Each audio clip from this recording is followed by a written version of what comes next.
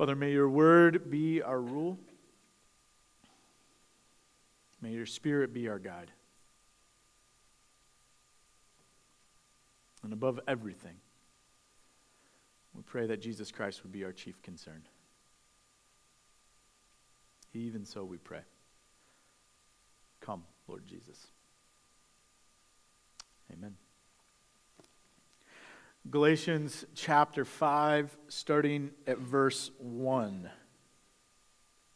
It is for freedom that Christ has set us free. It is for freedom that Christ has set us free. I want to stop there.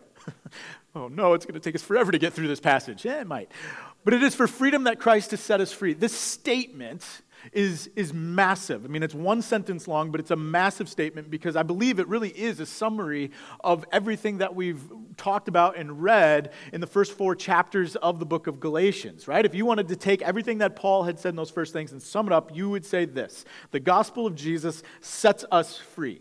By fulfilling the law and imputing his righteousness to us, Jesus sets us free from having to fulfill the law, right? We are no longer under the law because Christ has fulfilled the law. Therefore, we are free. That's the point. That's what Paul is trying to drive into the minds of the Galatians and our minds as well. Now, what's fun is if you could read this statement, it is for freedom that Christ has set you free. If you could read it in the Greek, you would realize and see how emphatic Paul is being here with this idea. I mean, he's essentially bolding it and underlining it and italicizing it, right? It is for freedom that Christ has set it free. Now, if you look at that statement in English, it's a relatively short sentence. I bet we could all memorize it just by saying it one time. It is for freedom that Christ has set you free, right? That's it. But in the Greek, it's 5 words. For freedom, Christ freed you. That's it. For freedom, Christ freed you. Now, what's amazing about the sentence structure there, for freedom, Christ freed you. The noun and the verb are both freedom. For freedom, Christ freed you. The means by which we are freed is through freedom. And the end of Christ's action on the cross is so that we might be set free. Freedom is both the means and the end. It's the noun and the verb. It's the whole point. For freedom, Christ freed you. And what's also great about that sentence is it's in the past tense. For freedom, Christ freed you. This has been accomplished. This is not something that we're waiting to happen in the future. It's not like we're biding our time right now and then one day we'll be free. No. The act has been completed on the cross. Christ has freed you. It's done. You can live in that freedom now. For freedom, Christ freed you. That's the point. And if that's all you take home today, wonderful. For freedom, Christ freed you. I'm going to probably say that about 20 more times this morning. And so just get used to for freedom, Christ freed. I'm just going to slip it in there, right? Like it's on Easter in a few weeks we say, He's risen. Christ is risen indeed, right? For freedom, he freed you. That's it. Now, let's keep reading. It is for freedom that Christ has set us free. Stand firm then, and do not let yourselves be burdened again by a yoke of slavery.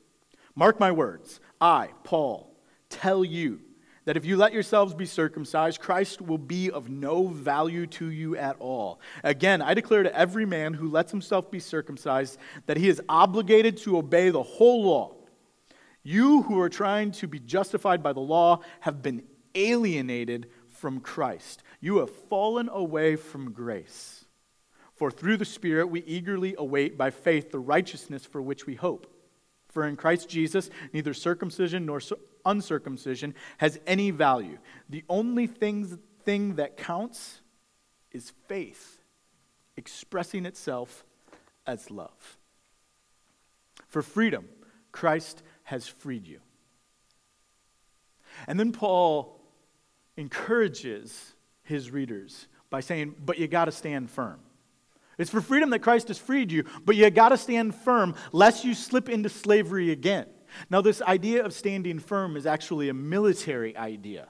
All right? So it has this idea of you must be alert. You must be on the ready. You must be willing to resist. You must guard against. You must be vigilant lest you find yourself slipping back into slavery, because freedom is tenuous. Freedom isn't a natural state. Freedom is something that people will try to pull you out of, and so you've got to be willing to resist. You've got to be willing to stand tall. You've got to be firm. For freedom, Christ freed you. This is our hope. This is the gospel. This is what we cling to. For freedom, Christ freed us. So stand firm, lest you fall into slavery again. Now remember, when Paul is writing this letter, he's writing to the Galatian church, which is largely made up of Gentile Christians. And Gentile Christians were enslaved in the past. They were not free, but they were enslaved under pagan worship, right? So they're worshiping false gods and false idols. But Paul isn't necessarily concerned with them being enslaved, once again, by pagan worship and idolatry, but rather that they would be enslaved by a kind of moral legalism under the law. Now, the way that Tim Keller describes what's going on here, it kind of tickles me, because it pokes at two people groups that are often at odds with one another, but are just opposite sides of the same coin. And so Keller, he says this. He says, where am I? You are all my all in all. Blessed be your name. I'm going to put that on the first slide for me. There we go. This is what Tim Keller says. He said, Galatians had been amoral liberals, and now they're about to become very moral conservatives. Right? Two people that often are warring at each other, but are just opposite sides of the same coin. Right? This is what Paul's argument is, that neither of these offer true freedom. Amoral liberalism, or a better way to say that, lest we start getting to thinking into political terms here, amoral licentiousness. This freedom to think that you can do whatever it is that you want to do sounds like freedom, but isn't really free. Because in the end, you're simply your own God, enslaved to your own desires. You decide what's right. You decide what's wrong. You decide what you get to do. You resist anybody else telling you, but you're just caught underneath your own way of thinking, your own worldview, and you are your own God. Which, again, sounds great. But the moment you slip into that role, all of a sudden you become tasked with a whole bunch of things that now become your responsibility that, frankly, you don't have the ability to be responsible for. Yes, you get to maybe decide what's right and wrong, but then you also have to answer the major questions in life.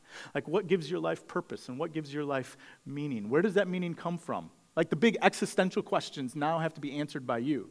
But it's not just that, it's also the problem of evil and suffering. What do you do with that? How are you going to solve it? Because if you are God, and if you are the one who's deciding right and wrong, then you've got to fix what's wrong with the world. And how are you going to do that? And maybe that just seems like too big of a task, and so what I'm going to do is I'm going to completely ignore the pain and the suffering in the world, and I'm only going to be focusing on my desires and my wants and making sure that that's all getting met. And that may not seem like, well, it seems like you're brushing aside the pain and the suffering of others, and it is. And that's how you're choosing to solve it. I'm choosing to solve the question or the problem of evil by just ignoring it. And you become enslaved to your own selfishness. You become enslaved to this unloving way of being in the world. And Paul says, for freedom Christ freed you. You're free from that. And you're also free from the very moral conservatism, the legalism that is empty religion, that adherence to the rules, to the law, because you feel like you have an obligation. The rules, thinking that the rules and the laws are going to somehow give you right standing with God. You're free from that moral legalism that's based in fear. Fear that if I don't live a certain way, that God is going to punish me, that he's going to be angry with me, that he's going to cast me from his presence, right? Paul says, for freedom you've been set free. You're free from that. Not only are you free from licentiousness and legalism, if you return to the law, you not only return to slavery, but you alienate yourself from Christ. Some versions don't use the word alienate, they say you sever yourself from Christ, and you fall away from grace. Now this language, you alienate yourself from, you sever yourself from Christ. I mean, that's extreme language, and it sounds super harsh, but it's actually, Paul is making a profound statement about the very nature of God that we are separating ourselves from. So remember, our salvation is not something that is earned, or our salvation does not come because we have justified ourselves based on our good works, but rather, salvation comes because of God's unmerited favor towards us, His grace, His goodness, His mercy. God chose to save us because of God's great love for us, and God's love for us is based on God's character, right? God is love. It's essential to who God is. God is the good Father. God is slow to anger and abounding in love. God is full of that hesed, that loving kindness that we cannot run away from because we cannot go to the highest height or to the deepest deep. There's nothing that can separate us from the love of God. This is who God is. This is essential to the character of Him. And so this gift of grace is not a one-time act that's somehow disconnected from the character of God, but the gift of grace, the sending of Jesus into the world and His life, death, and resurrection is intimately tied to the character of God. And to suddenly put yourself back under the law is to abandon that. It's to abandon grace and pick back up obligation and duty and having to prove ourselves and trying to earn God's favor. And we alienate ourselves from the very character of God. We miss out on who He is. And we begin to distort God, and this is where we get maybe the images of God as a judge, or God as a rule keeper, or God as a Zeus-type figure who's just waiting to smite us lest we screw up, a tiger who's going to pounce the moment we do the wrong thing. We alienate ourselves from the character of God, from the God who is love, whose grace abounds, whose kindness leads us to repentance, the God who promises to not only save us, but to restore all things and make all things new. And so Paul says, listen, when you understand that this is who God is, it doesn't matter, circumcision or uncircumcision. Neither of these things have any value. And when he's talking about circumcision and uncircumcision, he's saying, listen, neither religion, as indicated by circumcision, or lack of religion, as uncircumcision, neither of these things really reflect the character and the nature of God. They miss out on the fact that it isn't what we do, or it isn't about what we don't do. It's simply about God's grace. And so what matters is not circumcision, what matters is not uncircumcision, what matters is not religion, what matters is not unreligion. What matters is faith, expressing itself as love. So look at what Paul says next. He says, you were running a good race. Who cut in on you to keep you from obeying the truth? That kind of persuasion does not come from the one who calls you. A little yeast works through the whole batch of dough. I'm confident in the Lord that you will take no other view. The one who is throwing you into confusion, whoever that may be, will have to pay the penalty. Brothers and sisters, if I am still preaching circumcision, why am I being persecuted? In that case, the offense of the cross has been abolished. As for the agitators, I wish they would go the whole way and emasculate themselves. Sometimes I wish Paul were a little bit more clear about where he stands and what he feels. That's just... You, my brothers and sisters, were called to be free.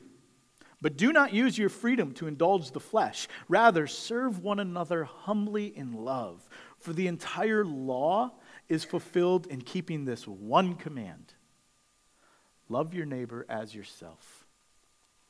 Now, this whole idea of loving one another or loving your neighbor as yourself, it kind of comes out of left field, particularly because of some of the language that Paul uses, right? But it doesn't really come out of left field. And here's why it doesn't come out of left field. Both legalism and licentiousness, that I'm going to do whatever I want, both legalism and licentiousness are rooted in insecurity and selfishness. Both are selfish because they place the self at the center. It's either like it's me and my obedience, that's what makes me moral, that's what makes me righteous, that's what makes me a good person. It's me, right? It's selfish. I'm at the center. I'm good enough, I'm smart enough, I've made the right choices, I've lived my life a certain way, me. Licentiousness is also self-centered, but for a different reason. This instead is not like I'm a good person, but I get to do whatever I want. I get to chart my own future. I get to be the master of my destiny. I get to decide what's right and wrong. Both of these are self-centered. Both are insecure because neither truly know where they stand with the divine or with the future. Right? The moral legalist is always wondering, have I done enough? Is there some sin that I don't know about? Have I broken some law unintentionally? Am I going to find out that I was pretty good, but I was just a little short, right? Have any of you seen the TV show The Good Place? It's a fantastic show, and it has all these wonderful questions about the afterlife, and they're being done in all these really weird ways. But the whole premise of the show is you've got to do enough to get to the good place, right?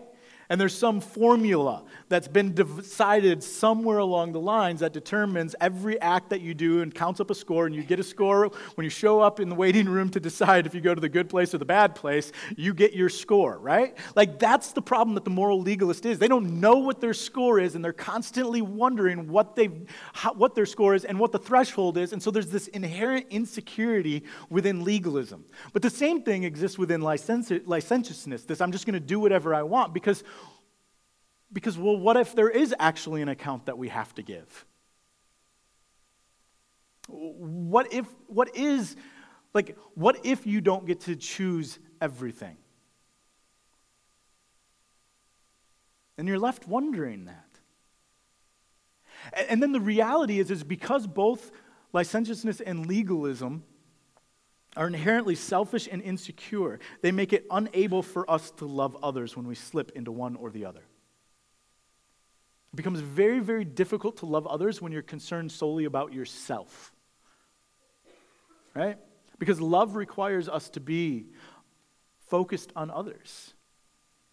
Love requires us to put others' needs before our own. Love requires us to put our desires aside so that we can serve the person right in front of us. Love requires a certain security of relationship and trust so that I can enter into relationship, that I can put your needs before mine, that I can set aside my worries and anxieties so that I can be concerned with yours. Love requires a certain level of security to know that in God's eyes I have standing, and therefore, because of that, I can truly mourn with you. And I can truly celebrate you. But if I'm insecure and I'm selfish and you start getting some praise, you start getting some success, I can't celebrate with you because I'm a little bit jealous. Like, why are you getting that and not me? Look at how wonderful I am. Look at all the good things that I've done. Right? I can't show you honor when I'm trying to be the one who's getting the honor. I can't serve you when I'd much rather satisfy my own desires. And so this argument that seems to come out of left field, like love your neighbor as yourself, isn't really out of left field at all, but it's intimately connected to the result that stems from the practice of licentiousness or legalism. Now, Paul's overall structure in this passage, these 15 verses, I think we can boil it down to two things. First, for freedom, Christ has freed you, right? Our standing with God has been won by Christ, and we can be assured that we have been reconciled to God and our sons and daughters. We are free, no longer under the law. This is everything that we've been talking about for the last couple of months. That's the first point in Paul's argument. And then the second point is that we have been set free to love others. So we can look at it in two ways. One, we have been set free from the law. We have been set free from sin. We have been set free from the consequence of sin. Or we can set free from death, right? The consequence of sin. And we've been set free to love. This is Paul's argument. Now, this piece, the set free to love. And the way that Paul makes that point, that the whole law is fulfilled in this one command, love your neighbor as yourself. It's interesting how Paul is saying this and what he's saying here. Because on the one hand, we've heard that Jesus is the one who fulfills the law.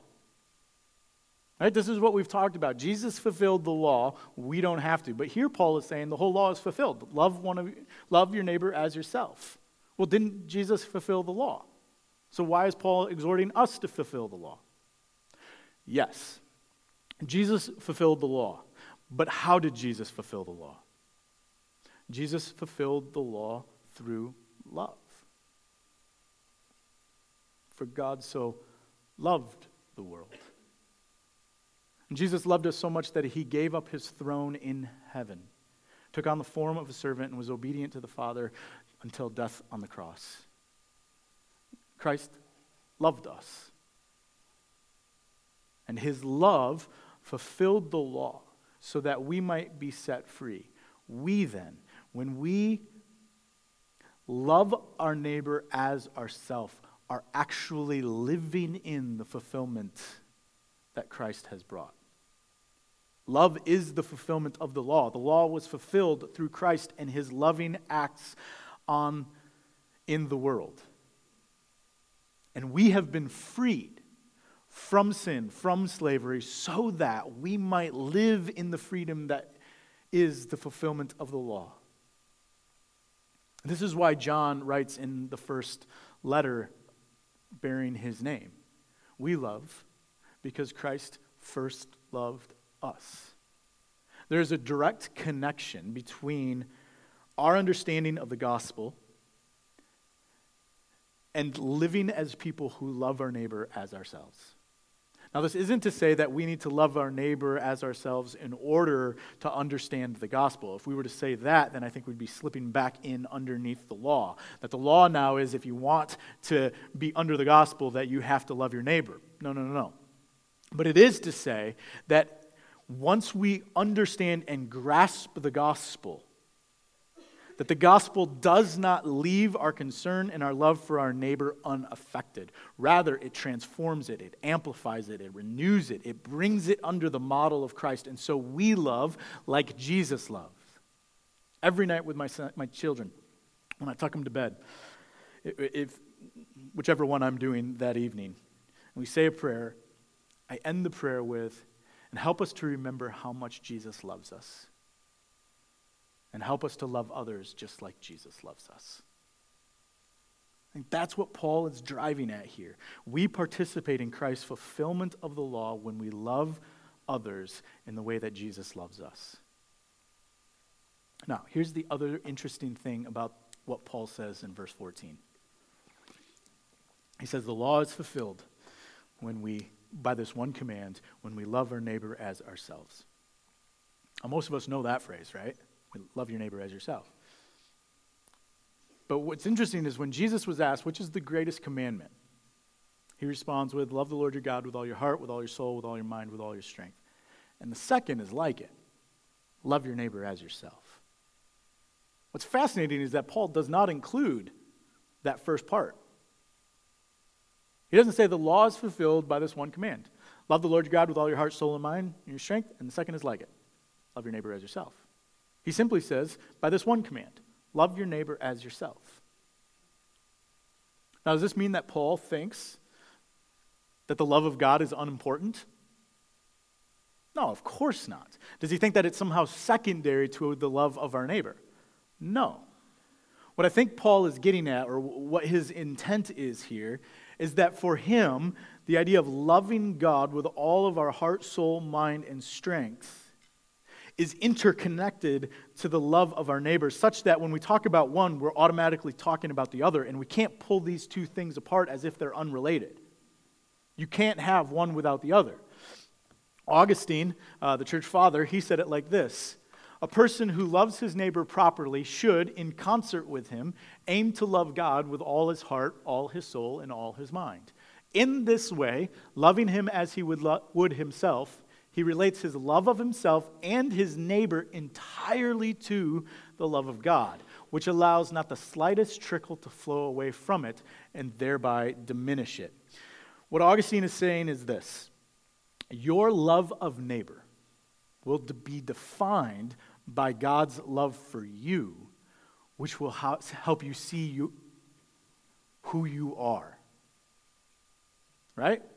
So God's love for you shows that you're worthy, that you have dignity, that you have value, that you bear the image, that you're worth sacrificing for. And when you understand that, then you're able to take that love that God has shown you and extend it to others. So the more that you grow in your understanding of God's love for you, the greater you'll be able to love those around you. This is what we have been set free to. For freedom, Christ freed us. We no longer have to worry about our standing with God. Once we understand God's love for us, then we very clearly see that God loves us as sons and daughters, and because of that, then we're able to more properly love those around us. We can serve with gladness, we can forgive as we can be forgiven, and yes, we can even love our enemies, because this is the love that we have seen from God. The more that I follow Jesus, the more that I study scriptures, the more times I meditate on it and write sermons and do this, the more I've come to believe that the body of Christ is to be a people who are marked by love. And that you will directly be able to tell our love for God by our love for our neighbor. I absolutely believe that. I don't believe that the love that we talk about and the love of God is some philosophical idea. I believe that it's been incarnated. It's got flesh and it's got bones. It's the love that touches the untouchable, that feeds the hungry, that sits with the lonely, that listens to the misunderstood, that welcomes the outcast, that makes space for the prodigal, that goes and looks for the lost. And that kind of love has flesh and bones on it. And when we understand that that's how God loves, then we'll be a people who are marked by that. And people will be able to see it in our interactions with one another. They'll see it as we interact with our spouses and significant others. They'll see it when we interact with our children. They'll see it when we interact with our friends. Well, they'll see it when we interact with the people that we call the church here. I mean, the reality is this love of neighbor starts here. It really does. Yes, you should, I'll get to this in a minute. You should absolutely love the neighbor who you live right next door to. But it starts here. Think of the church like this. The church is the place, and I use this word often because it's the traditional word, right? But this is the place where we practice. We practice our faith. We practice loving one another. And in this place, we're going to get it wrong, right? This is why sometimes church is hurtful. This is why sometimes people get frustrated in church, because we have these high ideals, as we should, about how the people of God should act and how they should treat one another. But we also have to acknowledge that we're all practicing our faith, and we're all practicing how to really love one another and set aside our own desires so that we can more accurately love the person who's right in front of us. But this is the place where we practice. Part of the way that we practice is by learning how to forgive those who have hurt us. And when we learn how to forgive those who have hurt us, guess what we can do out there? We can love our enemies. Right? And so we practice here. We practice mourning with those who mourn, and we practice rejoicing with those who rejoice. We practice setting aside competition. We practice setting aside our desires, and we practice being present to the person who's right in front of us. We practice listening for what's really going on below the surface. We practice connecting with people and say this person over here can meet this need, and this person can meet this need. We practice hospitality and inviting people into our homes. We practice here. And what we learn here helps us out there, and so we can love the neighbor right next door to us who's difficult. We know how to do that because Because I've learned how to love some difficult people in church. Not you, right. But we learn that. We learn how to love our coworkers, the ones who grade against us, because we've learned how to love here. We learn how to love the person who's hurting, because we've learned how to do that here. Now, this is the fulfillment of the law. It's already been fulfilled. But this is what it looks like to live in freedom. This is what true freedom is. True freedom is being able to love as Christ loved. So my hope and my prayer for us as individuals and for us as a congregation is that we would be a people who are marked by love. Let's pray.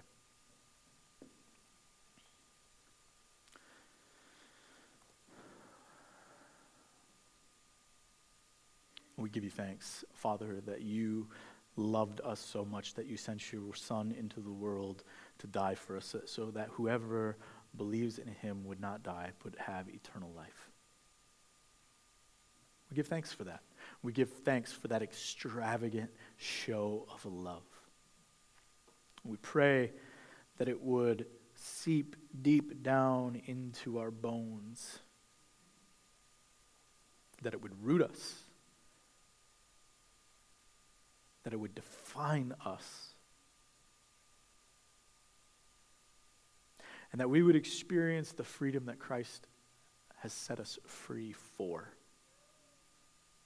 I pray that you would grow our heart's capacity to love those around us. And may that love be informed and shaped by the love that Jesus has shown us.